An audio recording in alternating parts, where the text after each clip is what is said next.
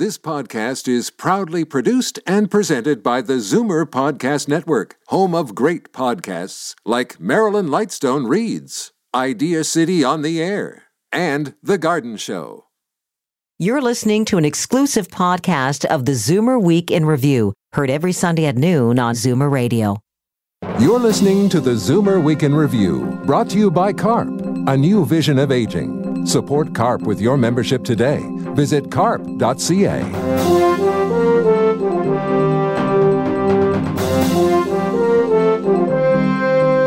Good afternoon and happy Mother's Day. Welcome to the Zoomer Week in Review, all things Zoomer worldwide. I'm Bob Komsic for Libby Znaimer. Today is Mother's Day, but it's bittersweet for those Zoomers who've lost their mothers.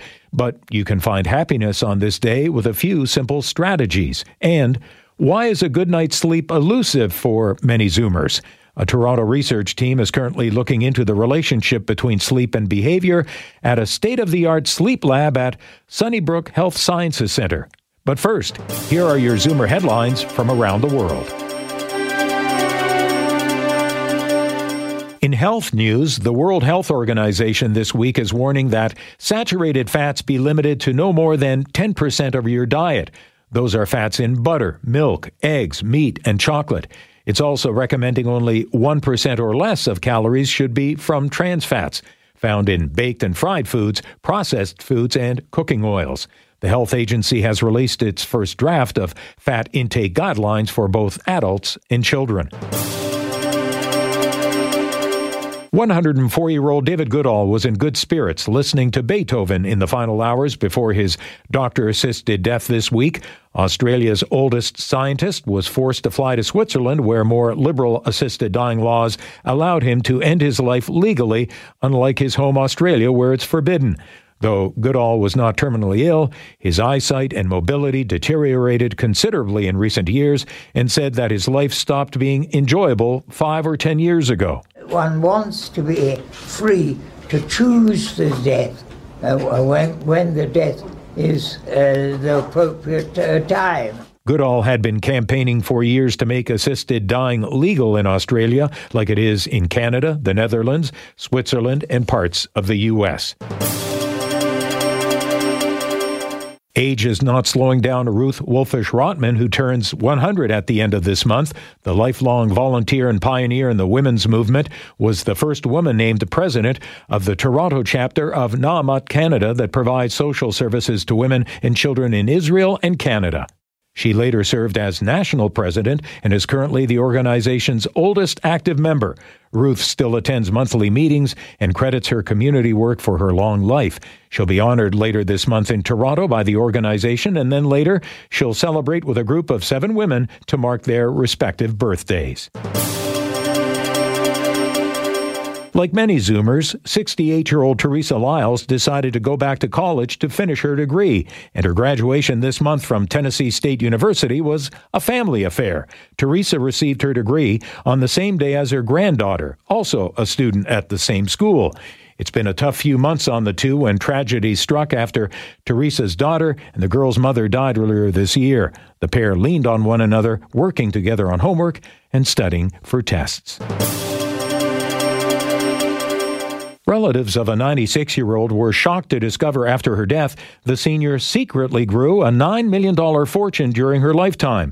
Sylvia Bloom lived a frugal life in New York City, riding the subway to work every day for 67 years. The former legal secretary has donated most of her fortune to school scholarships for needy children. Bloom grew her wealth among 3 brokerage houses and 11 banks. As a secretary, she watched her boss's stock portfolios, and when they made an investment, she would secretly do the same.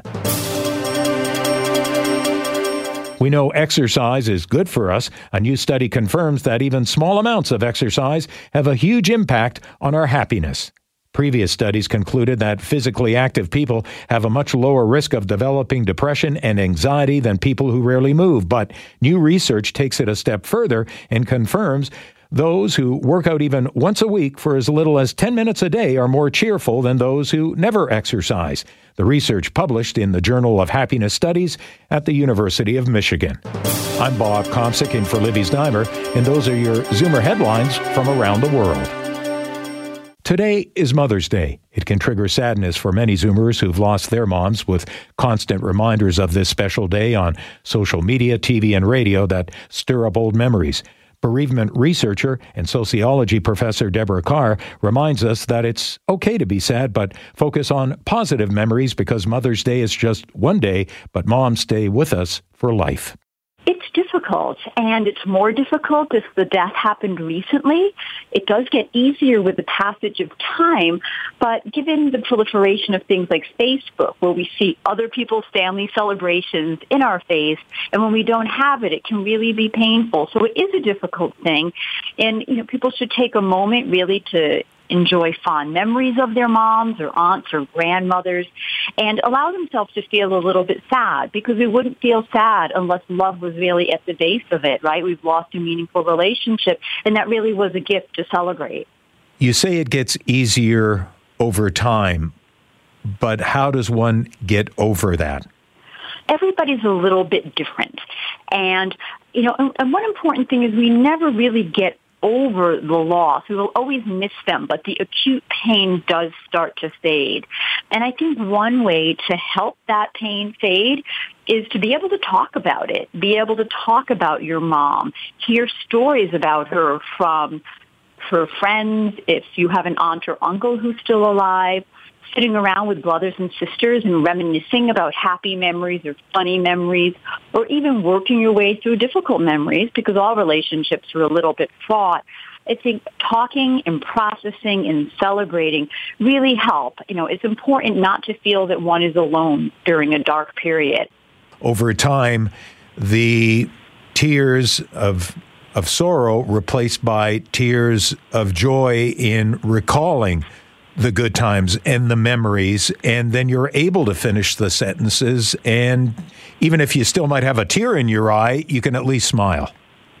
Absolutely. And again, even if that feeling of attachment, is always still there, the real acute pain and the not being able to finish a sentence and crying if you hear a particular song or even smell a particular smell, right? These memories are very powerful. But with the passage of time, kind of that pain really does diminish. Now, you and other bereavement researchers stress the importance of continuing bonds with deceased moms and deceased loved ones. Yes. And I think in the past, years ago, there was the belief that if someone was clinging too much to a deceased person, that it was unhealthy or that it meant you're not getting on with your life appropriately. And a lot of the kind of scholarship and health research on this topic has definitely changed. There's the assumption now that keeping those memories alive can be really healthy. It can help you cope. It can be a conversation piece. And that continuing bonds can happen in whichever way, works best for you.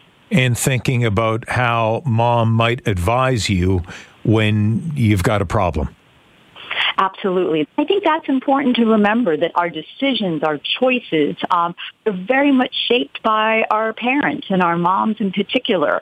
And so relying on, the thoughts of what mom might do or might advise also can help us to come to good decisions, because almost everybody knows deep down that their mom would want what's best for them.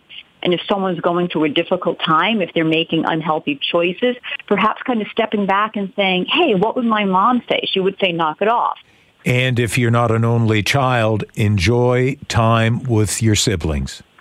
That's a huge one. I have to say, for me personally, that's a huge one. That your siblings really are the people who relate to your mom in ways very similar to you. And one thing I've found that parents want to know that once they leave this planet, that their children will still be close. It would kill them to know that their, children were no longer in contact. So reaching out to siblings, even if they're estranged, trying to rebuild that bond. What if you are an only child? That is hard, because there's no one to bounce those memories off of. And my friends who are only children who have lost a mom, it's a lot more difficult. What they often do is they grow closer with their surviving dad. If they have one, they might turn to an aunt or an uncle or someone so they can get, some tie to their mom. What if a friend has lost their mother? Do you broach the subject? Do you wait for them to bring it up? Or do you try to engage them in conversation about their mother? I would say a little bit of all of the above. That's actually one of the hardest things. What do you do? How do you approach a friend or a loved one when they've experienced a loss? And most of us are really bad at it. We're so afraid we're going to say the wrong thing or do the wrong thing. I think the most important thing is just to let them know you're here. I'm sorry for your loss, and I'm here if you want to talk about anything, or I'm happy to stay away, and to be a sounding board if you want to reach out to me. And bringing up their late mother is obviously easier over time, as we said right at the start. Absolutely. And even in the near term, I think people are willing to talk, and it's all about reading their signals, right? If you say, I'm so sorry about your mom, and you can tell they instantly clam up, then that may be a moment to change the subject. But sometimes they're honestly just waiting for someone to give them that entree. Right? We're all so afraid to talk about death that sometimes we'll skip past the conversation really quickly when our friend really does want to talk about it, but doesn't want to be the downer, doesn't want to make people sad. But if you give people an opportunity, my experience is 9 times out of 10, they will talk. Professor Deborah Carr, thanks for your time. Thank you.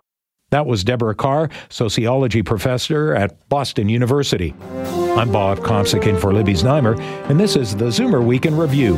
Coming up, getting a good night's sleep, why it's so hard as we age.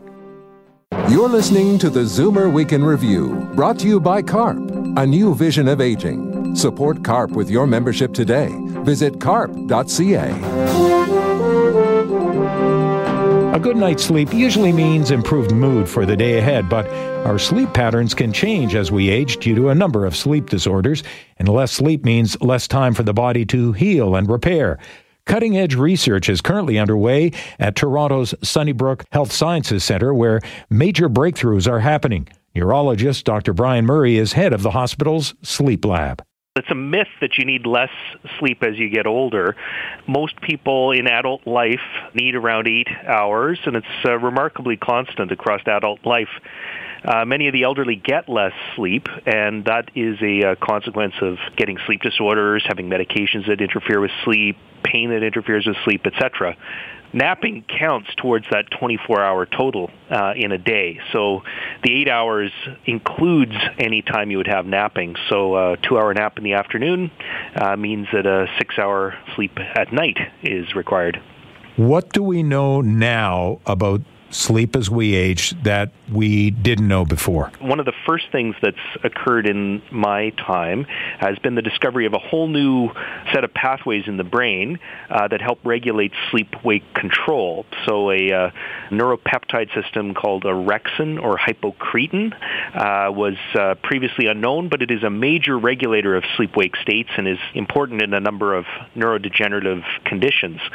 A further finding has been a dramatic increase in the understanding of the purpose of sleep, and really the purpose of sleep is for the brain to optimize function for the next day. And so studies of neuropsychological function and genetics have revealed that connections in the brain are strengthened and weakened in sleep, and this is critically important for learning and skill development. We've also learned just in the last 5 years of a remarkable finding that there is a space in the brain called the glymphatic space that we previously were unaware of that opens up in sleep, and it's kind of like the trash pickup. It clears misfolded proteins and basically cellular debris from your brain in sleep. So if people don't sleep, they don't remove these misfolded proteins that contribute to neurodegeneration in conditions such as Alzheimer's, for example. Now, what is the cost of sleep deprivation? Sleep deprivation has many effects on the brain.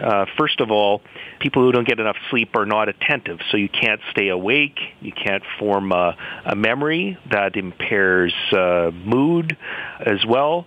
That sleep loss contributes to stress on the cardiovascular system and your endocrine system. Lack of sleep will also impair the brain's function to repair and heal, and it will also impair the ability to clear toxic materials and could contribute significantly to neurodegenerative processes. Other sleep-disrupting conditions like the restless leg syndrome can contribute to insomnia and may be associated with other medical disorders such as iron deficiency or B12 deficiency, which have their own medical implications. When given the opportunity, we should all aim for around 7 to 9 hours of sleep. You can catch up from really quite significant sleep deprivation quickly. That sleeping in on the weekend is your brain saying, I need that sleep, I have to get it. The real question is, what was the consequence of missing that sleep over that period of time? Perhaps you were less alert. Maybe you would be more prone to have an accident, fall. Maybe that loss of sleep over that period of time contributed in a small way to a cardiovascular stress, to stress on your blood sugar measurements, this sort of thing. So I think that the recovery that occurs can get you back to where you were in terms of your alertness, but there may be kind of an ongoing pressure on other systems in the body. Doctor, can you give us some tips how to get that good night's sleep? Yeah, I think everybody needs to adopt good sleep habits, like using the bed for the right amount of sleep time, to keeping a regular sleep-wake time, avoiding caffeine, not eating too close to bedtime, getting exercise in the morning, avoiding bright light at night, keeping a dark, quiet, comfortable room. So I think those are kind of the standard good sleep habits which everybody needs to adopt. Dr. Murray, thank you. Thank you. That was Dr. Brian Murray, Professor of Neurology and Director of the Sleep Lab at Toronto's Sunnybrook Health Sciences Centre. I'm Bob Komsic in for Libby Znaimer, and this is the Zoomer Week in Review.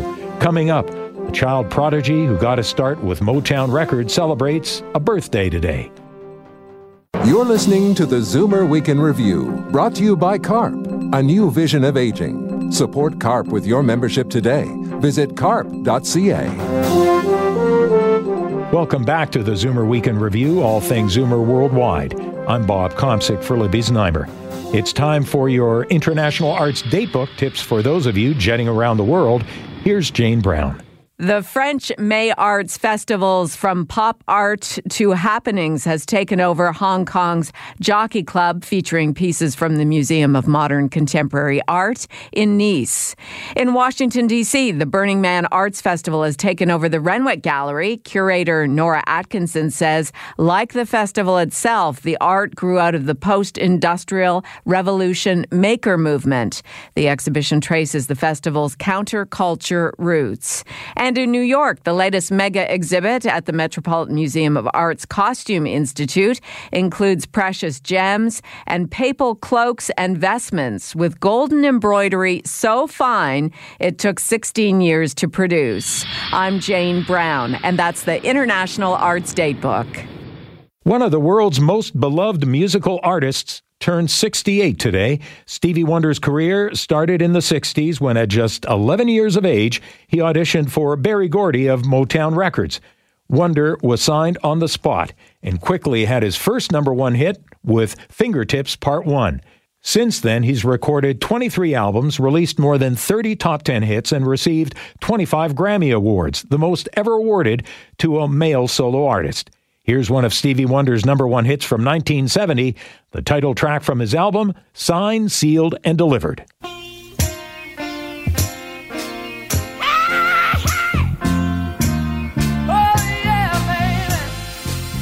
That was Stevie Wonder with Signed, Sealed, Delivered. He's celebrating his 68th birthday today. And that brings us to the end of this week's edition of the Zoomer Week in Review. I'm Bob Komsic in for Libby Znaimer, and thanks for joining me. Be sure to come back next week to stay up to date with all things Zoomer worldwide. You've been listening to the Zoomer Week in Review, produced by MZ Media Limited. Executive producer Moses Znaimer. Produced by Christine Ross, Michelle Saunders, Paul Thomas, and Andre Lowy. This has been an exclusive podcast of the Zoomer Week in Review, heard every Sunday at noon on Zoomer Radio. This podcast is proudly produced and presented by the Zoomer Podcast Network, home of great podcasts like Marilyn Lightstone Reads, Idea City on the Air, and The Garden Show.